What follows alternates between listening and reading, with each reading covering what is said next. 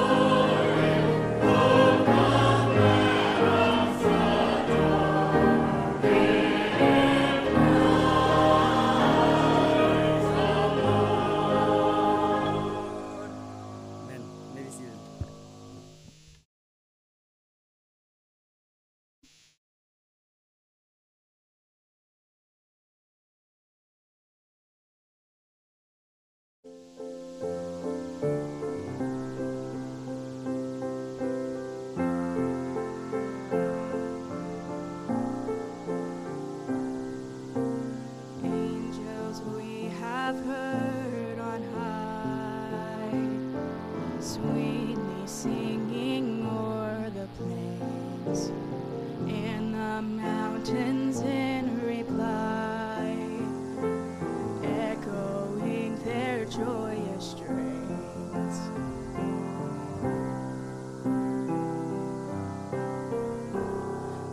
Gloria, Gloria, in excelsis Deo, in excelsis Deo. Gloria, Gloria, in excelsis Deo, in excelsis Deo.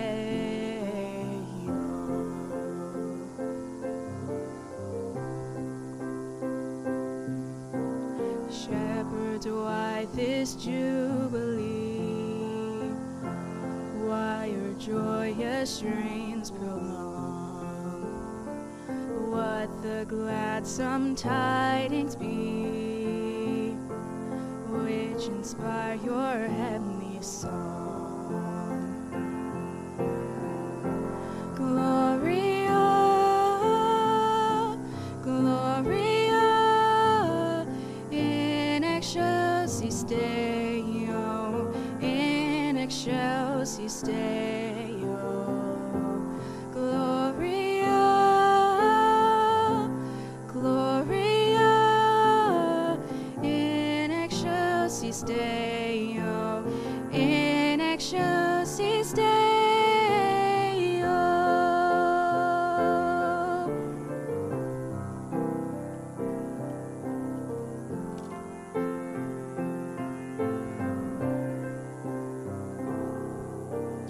Come to Bethlehem and see him whose birth the angels sing.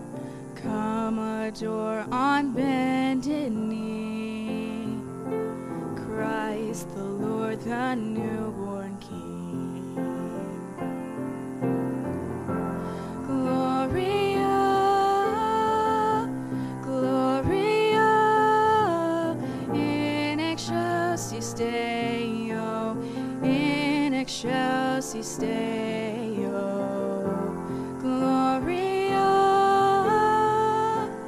Gloria, in excelsis Deo, in excelsis Deo.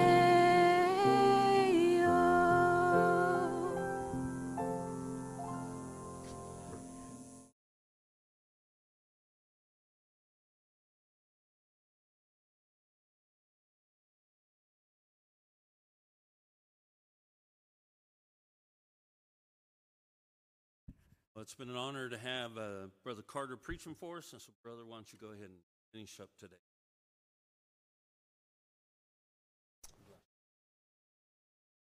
Well, praise the Lord for an afternoon service. Pastor said he always lets his assistant pastor preach, so I'm sorry I'm taking your time. But he also said that it's the one service there's really no time limit on. There's a lot of stuff I didn't get to earlier, so it's just perfect. Anyway, take your Bibles to 2 Timothy chapter 3. We can move this if you want, brother. Side. 2 Timothy chapter number 3.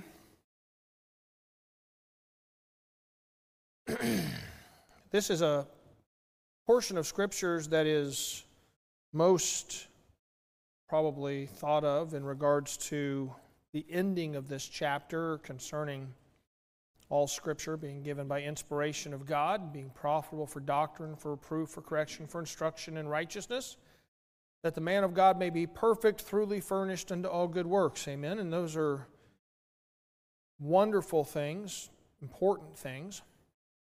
But we're going to start up in verse number 10. So if you would, when you find your place in 2 Timothy 3, stand with me. Let's read beginning in verse number 10. We'll read down through verse 15. It says, "But thou hast fully known my doctrine, manner of life, purpose." I want you to note that word in particular. Faith, long-suffering, charity, patience, persecutions, afflictions, which came to me at Antioch, at Iconium, at Lystra. What persecutions I endured, but out of them all the Lord delivered me. Yea, and all that will live godly in Christ Jesus shall suffer persecution. But evil men and seducers shall wax worse and worse, deceiving and being deceived. But continue thou in the things which thou hast learned and hast been assured of, knowing of whom thou hast learned them, and that from a child thou hast known the Holy Scriptures, which are able to make thee wise unto salvation through faith which is in Christ Jesus. Father, I pray that you would help us tonight, this afternoon, that you might tune our hearts into your word, into your truth, and direct our thoughts by your Spirit, I pray. In Jesus' name I ask. Amen. You may be seated. Back in July of this year, I was preparing for an ordination service for Brother Shane Dice, who had just finished his deputation. He's in England now. We've got 3 families out of our church that are in southern England as missionaries, and I was preparing for his ordination before he went. And in praying about where to preach and kind of God's direction for that service, I was led to this passage, and of course, obviously, when you're preaching to a charge for a young preacher, this is Timothy is one of those passages that is kind of on your mind anyway. But I was studying here and thinking on these verses, and I just caught my attention what Paul said here. And I'm not going to preach what I preached. Matter of fact, I didn't even address this in the message, but it caught my attention while I was studying for that, and I went back and studied it out later. But when Paul says in verse number 10, "Thou hast known my doctrine," and it's interesting because there's a connection here, obviously, to verse number 16, that the Scriptures given by inspiration of God is profitable for doctrine. So Paul's saying, you've known my doctrine. My doctrine came from the Word of God, and you know what I preached, you know what I taught, and doctrine simply means what is taught. And so he knew he had received that teaching. And then he says manner of life there, and that meaning the things that Paul did, the way that he lived, and the example that he set in front of Timothy. But then he says this word, and it just caught my attention, this word purpose. He said, my manner of life, and then he just says purpose. And the implication here is that Timothy knew Paul's purpose. And I got to thinking about that because I don't think a lot of people know their own purpose. Like a lot of people go through life kind of aimlessly and don't really know what they're here for. And so they struggle. Sometimes that's a result of an identity issue, an insecurity there, not really knowing who they are, and so they don't know what they're supposed to do or so forth. And sometimes I think there's maybe a deeper issue at hand, and so I spent some time thinking about it. I'm going to kind of draw back to where we were earlier when I was talking about building relationship, and I was talking about meditation there out of Joshua 1:8, because sometime back I did just through trying to learn how to walk with God, trying to learn how to fellowship with God. I started this process. This was like something I happened into by just trying to figure out how to get closer to the Lord. Sometimes that happens. Like, I don't know why I do this. It seems to, help me get closer to the Lord. And then later, God started opening my understanding to why it works and so forth, and the principles and so forth that way. But whenever thought comes into my mind that's not something I ought to think about, which all of us have, right? And I don't even mean like evil, horrible things, just things that I shouldn't think about, things that aren't true or just or honest or of good report or virtuous or praiseworthy, and like Philippians 4:8 says, things that don't fit into those categories. I have this normal behavior, like all of people do, that if I'm not careful, my mind just wanders onto things that I shouldn't think about. Anyone else? Okay. So and then I get consumed with thinking about things that aren't godly or good, and then before long, it affects my spirit, it affects my attitude, it even affects my actions and behavior, and wrong thinking leads to sinful thinking. I don't even mean sinful thinking to begin with, just thinking that's not godly, not spiritual, not honest and true and worthy of praise and so forth. That type of thinking leads to sinful thinking, and sinful thinking leads to sinful behaviors. And so I kind of have this little chart we use in the addictions ministry that says, thoughts and lead to feelings, which lead to decisions, which leads to actions, which leads to habits, which leads to a lifestyle, and your lifestyle reinforces your thinking, and so this creates this kind of cycle, if you will. And so in studying to try and help addicts and preparing the Hope material, that was one of those areas where I'm like, well, I struggle with my thinking, and I struggle keeping my mind right and true and pure. And so I started this process where whenever I'd have a thought that wasn't a good thought, I decided I'm going to stop thinking about that. I'm going to decide to take control of my thinking, which is something a lot of people don't. I don't think they even realize they can do that for some reason. Like, you get to decide what you think about. You're not a slave to your random thoughts that come through your mind.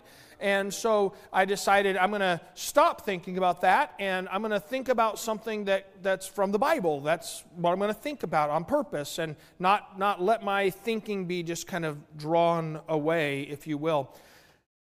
A good passage that illustrates this is in 2 Corinthians chapter number 10, where he says we're to cast down imaginations and every high thing that exalteth itself against the knowledge of God, and bring into captivity every thought to the obedience of Christ, and have a readiness to revenge all disobedience when our obedience is fulfilled. And so this is a kind of a companion passage to Joshua 1:8, where if wrong thoughts come in, even just negative thoughts, things that just aren't glorifying to God, won't lead me in a right direction, I can cast those down, and I capture my thinking, and I put it where it ought to be, which is, according to Joshua, on the Word of God, and to the intent of implementing God's Word in my life. And then I'm obedient to God. This comes in that intention phase where I'm obedient to God, and then I'm successful, like Joshua 1:8 says. See how all the Bible just kind of all, works together. So this actually was just kind of this process. I'm trying to figure out how to explain, how to put together and so forth. But I found that as I started doing that, it just changed my closeness to God, because my mind was focused on Him. And, my thoughts are focused on Him, and it's leading me into doing things that are glorifying to Him, and this just changes my relationship with Him in a real dramatic way. And as that began to change, I'm getting to a point here. As that began to change, it changed how I saw myself, but also how I saw God's work, even though I was already a pastor. Right? It changed how I saw these things that I was doing. So when I'm studying back in July and I come across this passage and Paul says, "You've known my purpose," that caught my attention. So I put that word, purpose, on my list. I keep a list in my phone of when I read my Bible every day, I read only until something catches my attention, and I stop and I meditate on that. And that might be my meditation all day long. But if I finish meditating on that, whatever that thing is that catches my attention, I will go to my list, and when a wrong thought comes in, I cast it down and I meditate on something that I've put on my list that I haven't finished meditating on. So I put that on my list. And a day or two later, I kind of had a short devotion, and the thought that the Lord gave me that day just didn't take very long to figure out what to do with it. So I went to my list, and that was on the top of my list. It was the last thing I'd put in. And I thought, okay, I'm going to meditate on what Paul said here, this purpose, and how did he know his purpose, and how would Timothy have known his purpose, and because it's just an interesting topic to me, but also it just caught my attention. So I start meditating on it, and I meditated on it that day, and then the next day in the afternoon, just generally about early afternoon, my daily devotional topic I've kind of exhausted thought on that, and so I'll go to my list, and so I start meditating on this like literally every afternoon and evening, and I'm thinking about it, and when I think about these things, I'm trying to help you here, so I'm not just telling you a story, I'm telling you a process, okay, so if you'll catch this. So I start with looking words up in the dictionary, and I'll find the definition. What does the word mean? And then I'll look in the concordance, and I'll see, okay, where is this word used in other places? And I use a little tool on my eSword Bible app called KJC, which tells you where words that are translated as certain words are also translated as other words. If that makes sense. So it might not be translated purpose, and the same Greek word might have a couple different words it's translated in. There's not an error. I'm not saying there was an error or anything. It's the same word. So I'll go and look in that passage and read that passage, and there's going to be connections here, right? And so then I start thinking about passages, and so I start thinking about accounts in the Bible that maybe relate to, right? Because we are to compare Scripture with Scripture.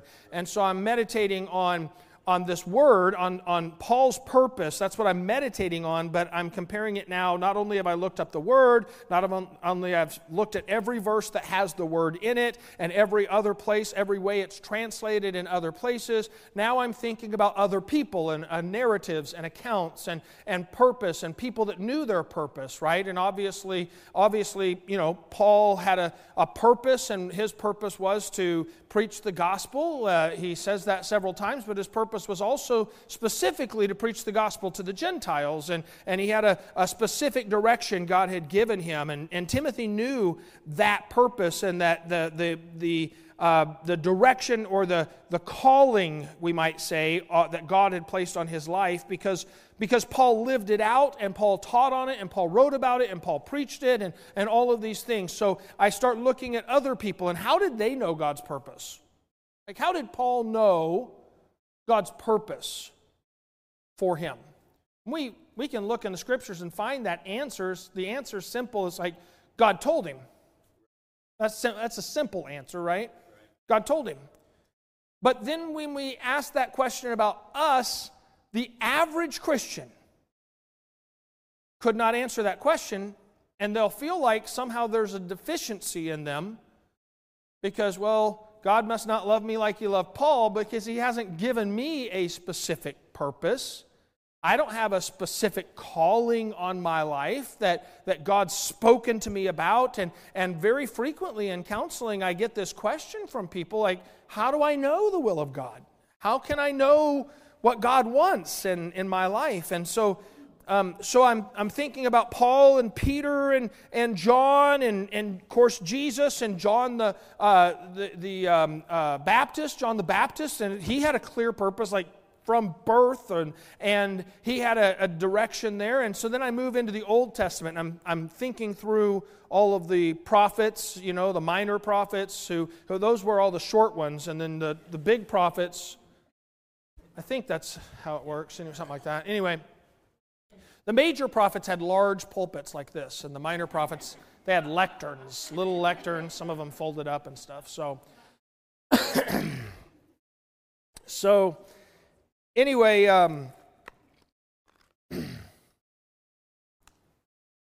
thinking about all these accounts.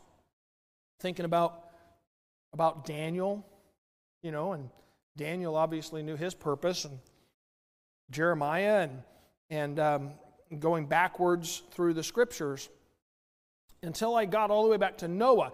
I didn't mention that this took me 3+ weeks of meditation because I'm thinking about it. I'm just focused my attention on it. Unless I had something to do that consumed my attention, when I didn't have something to do that was consuming my attention, this is what I was thinking about for 3 weeks. My wife is an unusual lady in that often when women ask their husbands, what are you thinking about? The answer is nothing. My wife doesn't get that answer very often because I'm thinking about something, so she stopped asking me that question because it always involves some lengthy diatribe about, and she's like, I didn't want you to preach to me. I'm like, you asked. That's what I'm thinking about. So go back to Genesis chapter 6. So I thought all the way from 2 Timothy all the way back here to Genesis chapter 6. This is meditation. All right, please catch what I'm trying to tell you. I'm telling you a process. I'm telling you something that every one of you can implement. If you struggle with destructive thinking, you struggle with thinking of negative thinking, with depression, with anxiety, with those type of things, you need to implement this process. You need to implement this process. You need to take responsibility for your thinking. It's your responsibility. Think on these things. God's not going to do it for you. He's given you the tools to do it. And you can do it, but thinking and meditating is kind of like is using a muscle. Okay? When you first start exercising, it's kind of difficult. You can't do very much. You can't go very long. You can't lift very much. And you get tired and you get sore pretty quickly. And quite frankly, meditating can be that way pretty quick. But the longer you go to the gym and you lift and you exercise and you work, the stronger you get, the more you can lift, the longer you can go. You build up that stamina. That's how meditation is. So don't get discouraged if you start and stop and fail, and just keep starting again and keep starting again. A just man falls 7 times and rises again, the Bible says. So you just keep doing it, and you'll build up the strength of meditation in your life, and you need to, because you're commanded to meditate on the Word of God. And there's a promise for it, okay? So I get all the way back to chapter number 6, and I'm thinking about Noah. And I read here in verse number 5, God saw the wickedness of man was great in the earth, that every imagination of the thoughts of his heart was only evil continually. And it repented the Lord that he had made man on the earth, and it grieved him at his heart. Now, in my mind, I'm tying this back to what happened with Cain over here, his wrong thinking. And the Lord said in verse 7, I will destroy man, whom I have created from the face of the earth, both man and beast, and the creeping thing, and the fowl of the air, for it repenteth me that I've made them. But Noah found grace in the eyes of the Lord. And we have to ask why. Just random? Just Noah, God just kind of liked Noah more than other people? Why did he find grace in the eyes of the Lord? Well, it's answered in the next verse. These are the generations of Noah. Noah was a just man, perfect in his generations, and Noah walked with God. There's why. Noah walked with God. That's why he found grace. If you want to find grace, walk with God. That's pretty simple, right? This is not rocket science, or Brother Richard King would say, they're not rocket surgery. He walked with God. And then in verse 10, he had children. In verse 11, the earth is corrupt. And in verse number 13, God said to Noah. Now here God is speaking to Noah, but please catch this important thing. God spoke to Noah because Noah walked with God. This is deep stuff. Are you with me? God spoke to Noah because Noah walked with God. Why isn't God speaking to me? Who are you walking with? Well, I go to church. I'm not talking about going to church. I'm talking about who you walking with every day. I mean, when my wife and I, when we're together and we're walking, we talk, we communicate, we're sharing things, right? There's a fellowship that's going on. That's part of walking together. Otherwise, there's no point in walking together. There's this fellowship, communion that's going on. So when I say Noah walked with God, the implication here would be that he had a full, connective, communicative relationship with God. Not just that he occasionally did worshipy stuff. Not just that, it's time to take that offering down there. Let's go, boys. It's our weekly offering sacrifice. Make the offering, set it out there. There you go, God. Done the religious thing. See you next week. That is not walking with. Sorry. Walking with God implies that closeness of fellowship. Because that's what we see in the very first portion with Adam and Eve. They walked with God in the cool of the day and they talked with Him. So we know what walking with God entails. It entails talking with Him. So Noah walks with God in verse number 9, and then in verse number 13, God says to Noah, which is not odd because he's already in fellowship and communication, the end of all flesh has come before me, for the earth is filled with violence through them, and behold, I will make and destroy them with the earth. And then he says in verse number 14, this is what caught me all the way back here. Make thee an ark of gopher wood. All right, so I'm pretty dense, and that's why I have to meditate all the way back through the entire Bible. But that looks an awful lot like a purpose to me.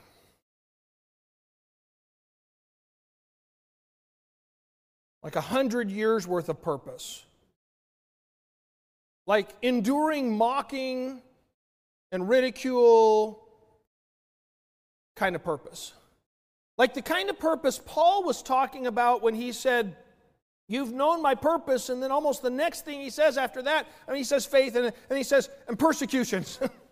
Like the kind of purpose that causes you to be able to endure persecution and shame and ridicule and all of those things. Causes you to be able to endure when people tell you that it's worthless and you shouldn't do that and you're a fool and all that type of stuff. I mean, real purpose, not just something I'm doing on the side, not just a hobby type thing. I mean, real purpose that has life-changing implication. That's what Noah finds here. And he's given this purpose by God because of his communication with God, because he walked with God, and then all of a sudden it clicked. Has it clicked yet? How do you get purpose?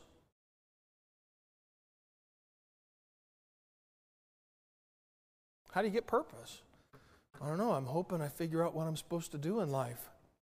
Just waiting around, taking some classes, surfing YouTube. There's lots of purposes out there. Listen, the world wants to give you a purpose. And specifically to our young people. The world wants you to take up their causes and their purposes. Their purpose may be athletics. I'm a KU fan, and I'm right with God. And I like to watch Kansas basketball, and I recently like to watch Kansas football again. But I was a fan even when we weren't any good, because I'm a real fan, So, but there's a lot of young people that their entire life, their purpose of life is playing games. And there's nothing wrong with enjoying athletics or a game, but that's not what life is about. That's a worldly purpose. But the world will offer you this. And I'm not even talking about athletes. I mean, it makes more sense to me that someone that can actually play a sport, like that's not me. I'm not unathletic, but I'm not going to go into the NBA or the NFL or even hockey, I'm not that level of athlete. But there's a lot of guys like me that their entire life is consumed with some sports fanaticism, like as if it were their purpose in life to be a fan of someone else doing something. Isn't that weird? All right, that's how weird it is. People do that with movies and television shows and video games, and this one blows my mind. But you young people know what I'm talking about. Some of the old people here will know how old they are when they don't even know what I'm talking about. There are channels specifically dedicated to allowing you to watch someone else play a video game. All right, by definition, playing a video game is not actually doing anything. It's pretending with your thumbs and fingers, I guess, to someone is doing something. But there are people watching them pretend to be someone that does someone. Think about that. That's out there. And no kidding, these video game players have million strong fan bases of people that will watch them play a video game. That blows my mind. It really does. And the kids here are like, what's wrong with that? They're really good players. I'm thinking of going pro.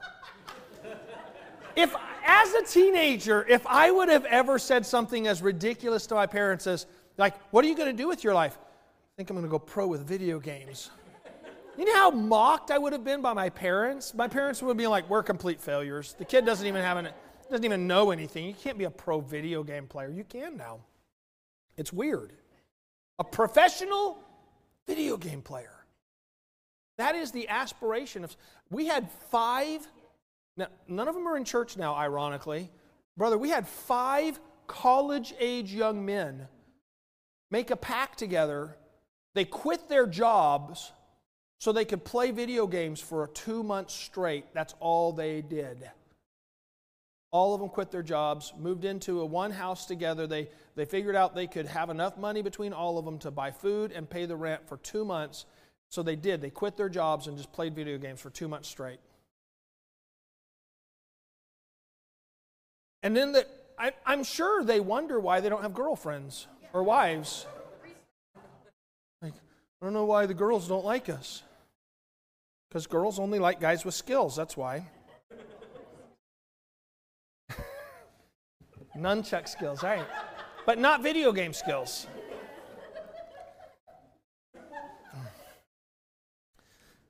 All right. You don't know what we're talking about, though. Meaning in athletics, meaning in arts. Being an artist, being a singer, going on The Voice or the X Factor or American Idol or something. This is the aspiration of life. Being famous. I'm saying that there are people who they think their entire purpose in life is to be famous for being famous. For doing nothing other than being famous. Pleasure, wealth, climate justice, climate change. Greta Thunberg found her calling and purpose in life. Climate change. This is something that's being offered to your kids, by the way, as a legitimate and valuable purpose for life to save the planet. Social justice, LGBTQ rights, Palestinian rights, basically any left-leaning radical cause. These are the things that the world wants you to find purpose in. And I'm saying this, you might think that I'm kind of like, well, where are you going with this? My point is this. All of us want purpose in our life. It's something we need. We were created to have a purpose. But what happens with our young people is that we have this tendency to just put them in church and go through the motions ourselves, and they never really learn how to walk with God. How old are you? Yeah. 14. You saved? When did you get saved? 2018. Where? At youth camp? Right, fantastic. 14 years old. When are you supposed to start walking with God? Yeah. So how long ago was that? Math. 6 years ago? You got saved at 14? Or how old? All right, you got saved at 8. Can an 8-year-old walk with God? There's a lot of us that have this mentality of it's like our kids, maybe even 6, 7, 8 years old, they get saved. Like, well, they're just kids. Someday they'll walk with God. Someday it's important that they'll start reading their Bible someday, that they learn how to walk with God, read their Bible, pray, grow close to the Lord, act spiritual, walk in the Spirit, when they go to Bible college. Or, well, that's a lot to ask of a Bible college student, actually. So maybe when they get out of Bible college, once they get married, that's when you start walking with God. And that's part of the problem. Because once we stop teaching people to start walking with God when they get saved, we start excusing it further and further. And it's convenient because then we don't have to walk with God. But if we don't walk with God, we'll never know our purpose. So what happens is our young people, they're growing up in church and they're not walking with God. And that's just a reality. Most youth departments are very unspiritual. Most youth departments. I'm speaking as someone that grew up in youth department, have been around youth departments my whole life. I know, trust me, I was exposed to all the filth of the world at my youth department. All of it. At my church. It's there. It's here. Don't have a facade. Not in our church, preacher. Of course it's here. Of course it's here. Say, are you trying to be judgmental? No, I'm being honest, being real. Girls, you need to walk with God, every one of you. Every one of you. If you're saved, you need to walk with God. And you need to learn how. You need to start learning how to spend time with Him and read His Word and meditate on it and pray and speak to Him and walk in the Spirit instead of in the flesh. And there is a big difference. You're not spiritual just because you go to church, and you're not spiritual just because you grew up in a Christian home or in a Christian family. Because what happens so often is even young people who grow up, I honestly, it blows my mind, but I know people that grew up in church, in Christian homes and in pastors' homes who are now LGBTQ activists in Seattle. Like leading marches and die-ins, or whatever they do call it. And they grew up in pastors' homes. But you know what they never had is a purpose from God. So they accepted one from the world. Why didn't they have a purpose from God? Because they didn't walk with Him. They weren't like Noah. They weren't like Paul. They didn't walk with Him. And listen, I don't think everyone's going to be a Noah and build an ark, or everyone's going to be a Paul and be a missionary. I don't think it's that God's calling for everyone to be a preacher. I don't believe that. I think that there need to be godly people in churches filling the pews, amen, filling the pews, vacuuming the halls, teaching Sunday school, cleaning the bathrooms, shoveling the walks, whatever it is, singing in the choir, leading the songs, playing the piano or the instruments. There need to be godly people. But listen, even in those places, listen, in this place right here and in that place right there, you should not be doing it without understanding God's purpose in your life, because He has one for you. And He has one for every one of these young people. You don't have to go to the mission field of Africa or Central America or something like that to be having a purpose from God. You can have a purpose from God working at Walmart. But you need to know your purpose. How do you find it? It's just like this. You walk with God. Remember, Paul got saved and he didn't know what to do, so he went to Jerusalem, and they kind of went, not really interested. And so he goes off to the wilderness in Arabia for 3 years, and then he's in Tarsus, and Barnabas goes and finds him and brings him up to Antioch. And from what I can tell, for maybe a decade, maybe 14, 12 years or something like that, he's there in Antioch, and he's just serving in the church. And he's just a faithful member, and he teaches and he preaches sometimes, but he's just there in the church serving. It wasn't till after that time that God says, separate out me Barnabas and Saul for the work whereunto I have called them. And then God gave him a specific purpose beyond the ministry of serving. But can I tell you something? During that period of time, he still had a purpose. His purpose was to bring glory to God. Wait a minute.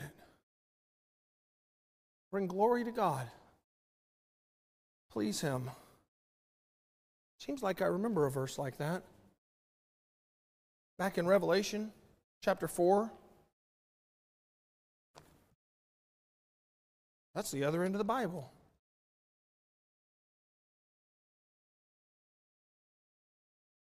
Verse number 11. Thou art worthy, O Lord, to receive glory and honor and power.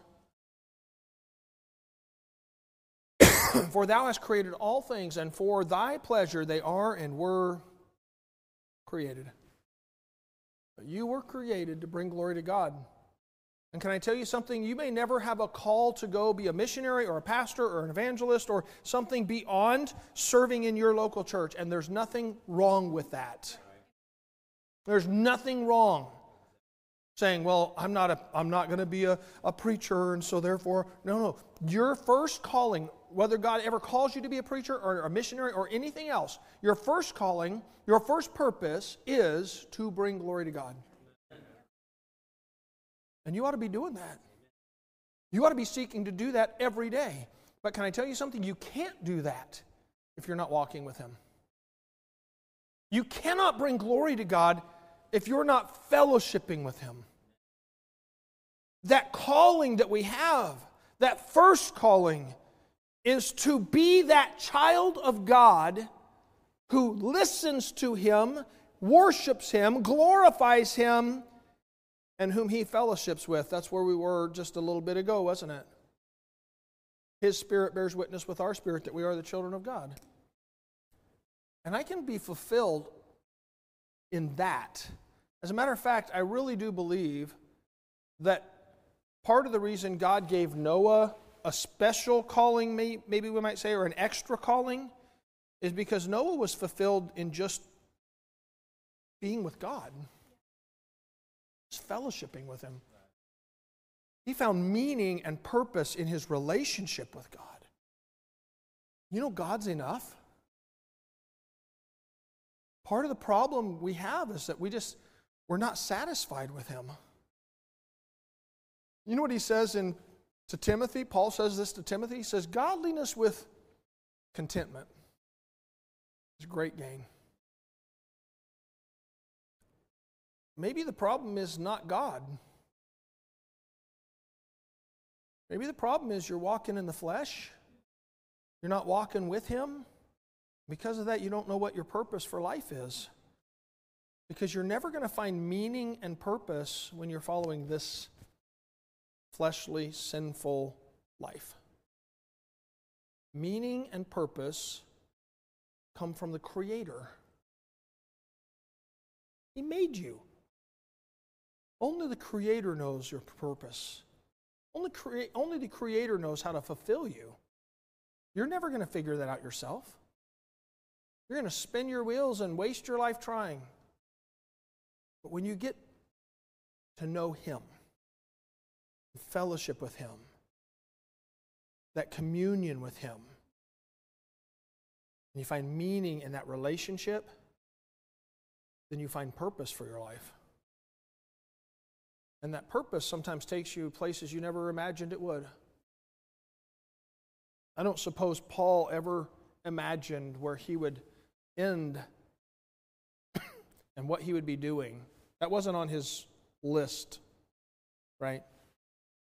Paul's grand idea was to become part of the Sanhedrin. And God said, how about I use you to change the world instead? Right? Why? Because Paul learned how to just find meaning in his relationship with God. And he got his purpose from God because of it. And you can find your purpose for life, but not until you start spending time with Him because of who He is, and just fellowshipping with Him and walking with Him and meditating on His Word.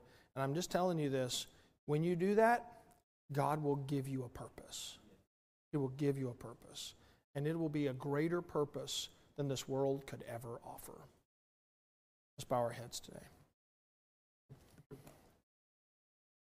Lord, I thank you for your word and for the truth that we have in it and the examples that we have in it. These men and women who walked with you, who endured so many hard things because they knew the calling you had in their life and the purpose you had for them. Lord, I pray that you would raise up in this church a multitude that fellowship with you, that seek your face, and that find that purpose in you, just like Noah did, and Abraham, and Jacob, and Isaac, like Paul did. Help us to find that same purpose in you. In Jesus' name I pray. Amen. Let's stand as the piano plays. God spoke.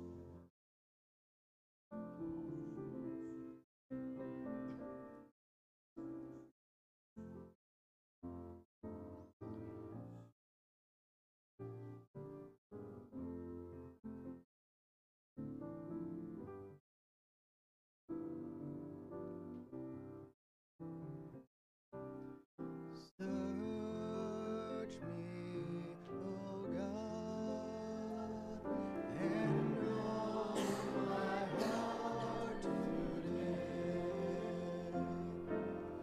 Try me, O Savior, know my thoughts, I pray. See if there be some wicked way in me.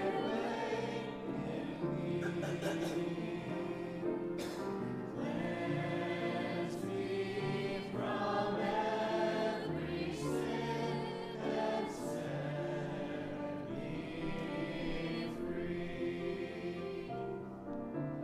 I praise thee, Lord, for cleansing me from sin. Fulfill thy word and make me pure within. Fill me with fire, where once I burned with shame. Grant my desire to magnify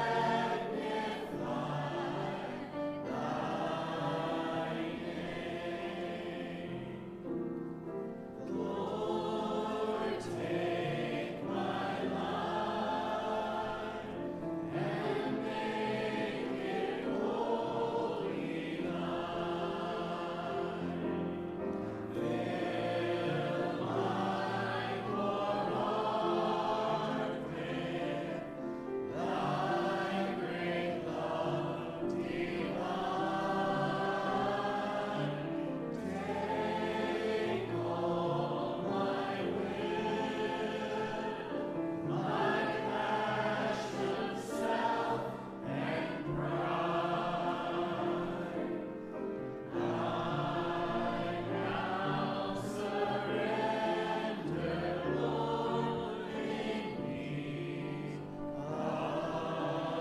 abide. Amen. Even amidst the snow, it was a great day in the Lord's house, and the Lord really met with us. So grateful for that. Thank you, Brother Carter, for the messages and good challenges all throughout the day. Just like I mentioned earlier in the previous service, just some points of interest. We have our Christmas party December 2nd. The missions offering will be December 3rd. The cantata will be December 10th. Pledge program December 17th. Ladies' Christmas party December 18th. And then, of course, the leading up to the Christmas Eve service December 24th. So be in prayer for the Carters as they're traveling back today. Hopefully they have good weather all the way back. And then we'll just go ahead and be dismissed. Brother Richard, you mind dismissing us in prayer? truths we've seen in your word, Lord. Let us take heart,